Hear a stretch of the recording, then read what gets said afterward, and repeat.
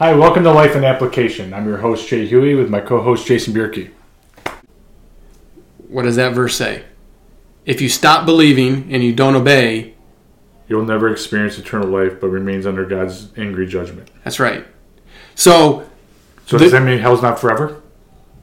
No, hell is forever. Well, it just said you will not experience eternal life. Can be in heaven or in hell. So just throwing that out there. So the way to delineate that is heaven is eternal life, hell is eternal death.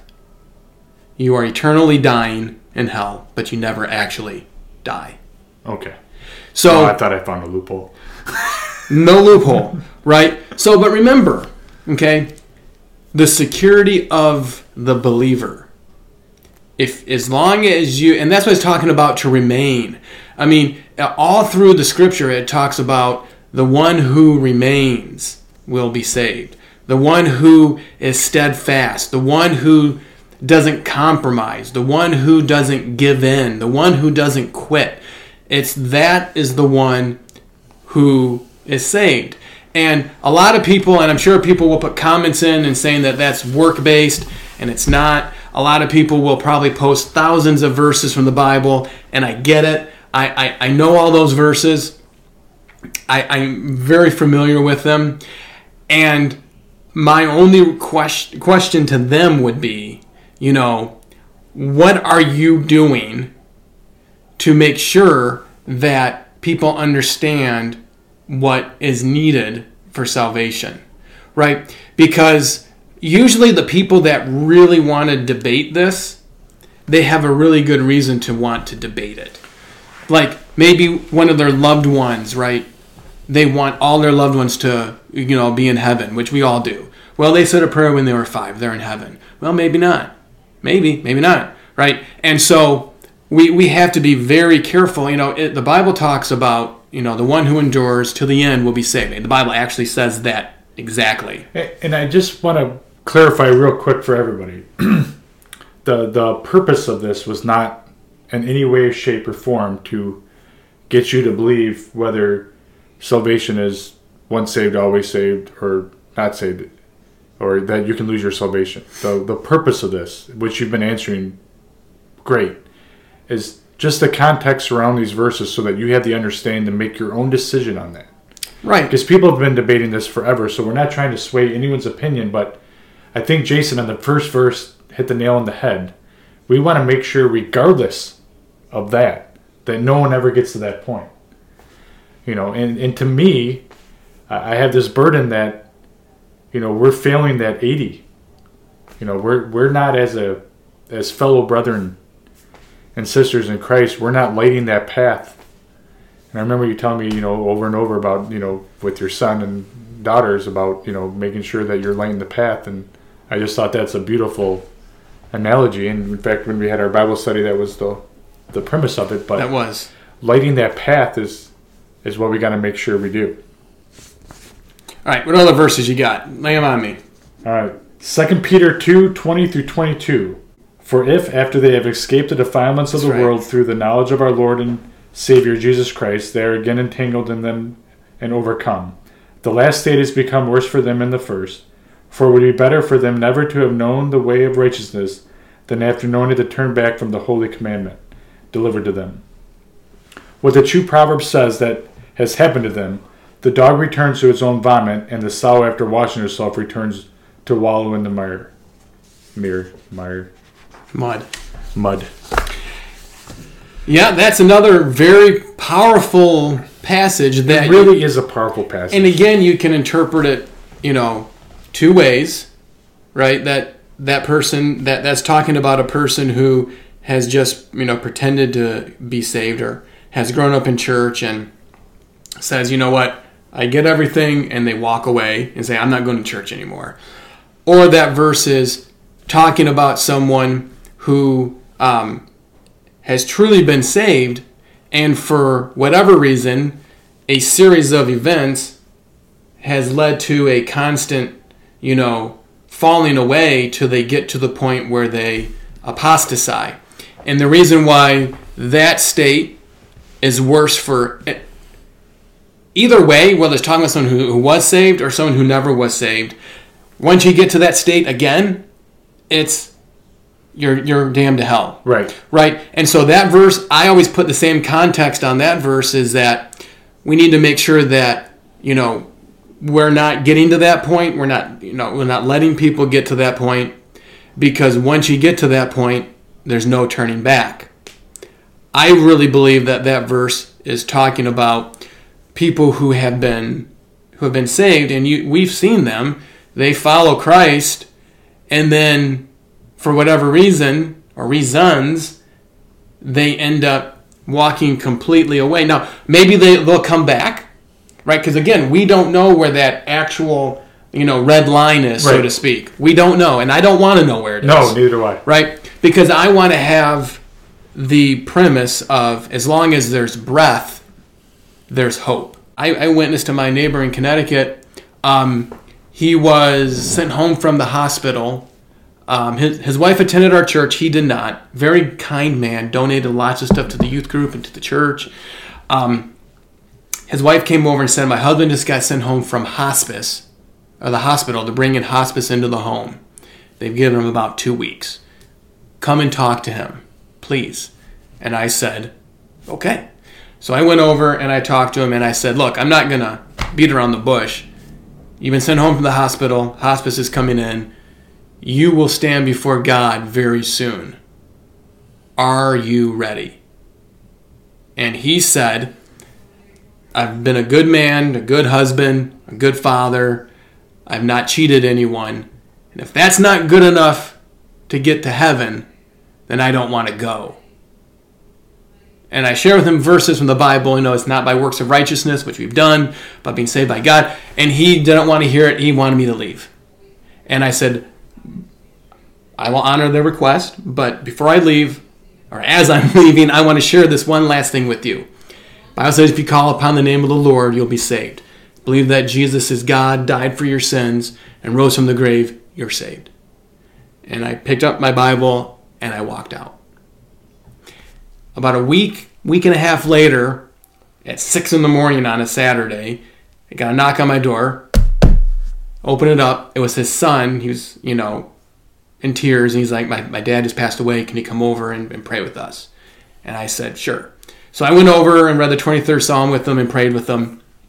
His wife came to me and said, just before my husband died, it sounded like he was talking to someone in the room.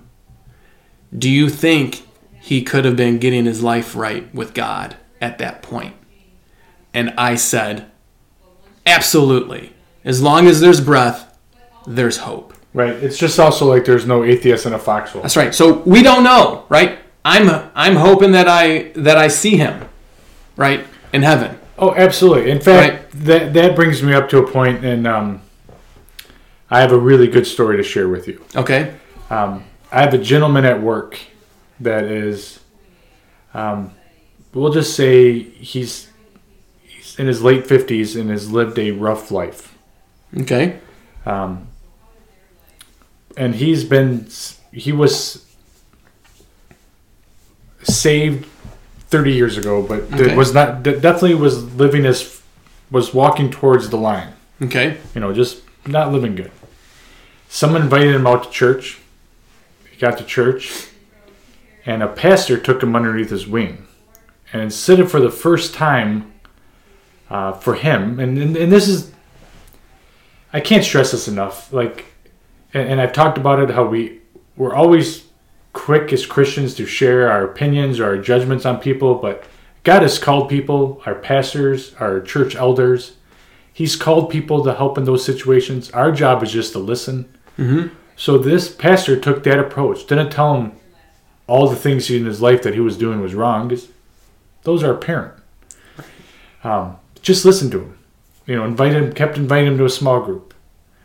And just that little bit of a light. I mean, this guy went, and this guy has always been a good guy. Like one of those good guys. Mm-hmm. You'd want over at a barbecue. Yeah. But the night and day difference. I've always been a little bit jealous of that because obviously I was saved at an early age. I didn't have that gotcha moment, where God just grabbed him. But I mean, the Holy Spirit has grabbed onto him, And not only has he changed his life 180, I mean 180, he's sharing it at work. And I got a gentleman that's another gentleman that he got to go out to church, and he got saved, and last week he got baptized. That's awesome. The point of that whole thing is, to reiterate what Jason's been trying to say, is we got to make sure people don't get to that point. So that pastor, the guy, was on that path. That wasn't a good path. But what if, think about this, what if he wasn't saved to start with? And he might not have been. Right, and we don't know that. We don't know. Because here's the thing. He could have never been saved. Right, and here's the thing, right? And I understand, kids that get saved when they're younger, even, 10, 11, 12, they're not being saved from a life of crime and drugs and alcohol and, prostitution and things like that. It's just, they're 12, right?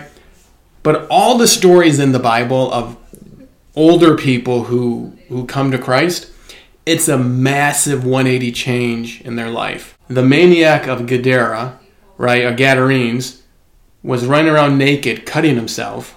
He got saved, and they found him clothed, sitting at Jesus' feet in his right mind. Massive change. Right, but what's amazing, and I had roughly talked this guy through the years. I definitely wasn't doing as good of a job as I could have been doing. But this pastor, whose church is absolutely huge, still took the time and just to listen to him. And then so I asked this guy, this gentleman, I'm like, hey, so what was the difference? And he's like, he would ask me, when I would ask him, well, what about this? He's like, and he would go, well, how do you think Jesus would feel about that? Do you think he'd be happy with the way you're living your lifestyle right now? He's like, I'm not judging you. He's like, you know what's right and wrong. Right. He's like, but how do you think Jesus would feel about you knowingly living in that sin? You knowingly living with someone who's not your wife. And I mean, and when I'm talking a 180, like, he moved out. He's still dating the girl, and they're going to church together. But it just goes back to that point earlier, is that the very first point you make, and we'll end today with that, but is that, it wasn't, he didn't look at the past. Like, the pastor never thought, was John saved and backslidden? Right. Or was he not ever saved? That was irrelevant. He wanted to make sure that he never got to that point.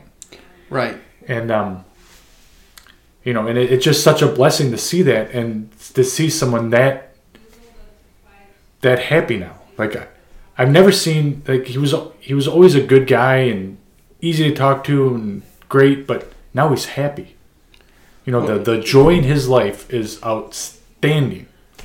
And that's everyone a sign, can see it. I mean, and that's a sign of a believer. I mean, and you can see his happiness and smile from, 8 miles away. So I just want to share that. That's an blessing. awesome story. It was a great blessing.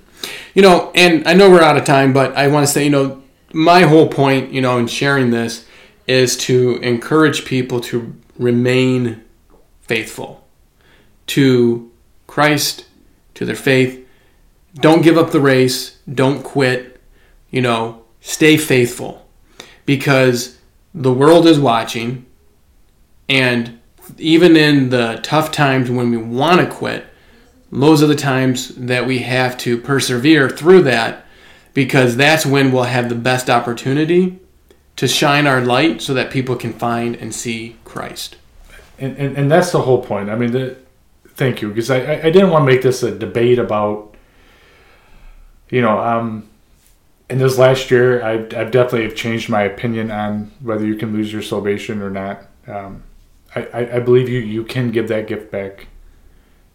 It's unfortunate, but and I wish that my studying wouldn't have led me down that path. I was really hoping for the other one. Well, and I think everyone would be. But I really see how God will never leave thee. I will never leave thee nor forsake thee. Like, God's not the one leaving. That's right. It's you choosing to leave. Like, only you can choose to commit the unpardonable sin. That's right.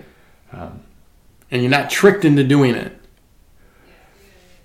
Yes, and that's something we'll talk about about the mark of the beast, because there's a lot of people that through my whole life there's been a different mark of the beast. we can talk about that. Yeah. But I really, really thank you for taking the time and answering some of those Absolutely. verses. Because I think to put it in context is very important for believers. Yeah, I agree, and I thought it was a great topic. And, of course, we have the comments down below. Pointing, hopefully it goes to the right spot. I don't know. Leave comments, leave questions, and hit the like button, hit the subscribe button. Tell your friends. We're on Spotify and we're on, Google. We're all over the place. So tell everybody and hit subscribe. And remember, everything we say and do should light the path to Christ. Thank you. Have a good night. All right. See you next week.